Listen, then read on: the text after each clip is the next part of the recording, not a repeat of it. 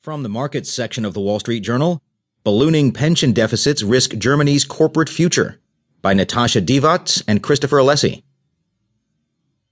Financially conservative Germans are Europe's stereotype of fiscal prudence, just not when it comes to their corporate pensions. Many German companies still operate huge traditional pension plans, which pay workers set sums after they retire. Yet, thanks to permissive German pension regulation, the companies don't have to sequester cash to meet those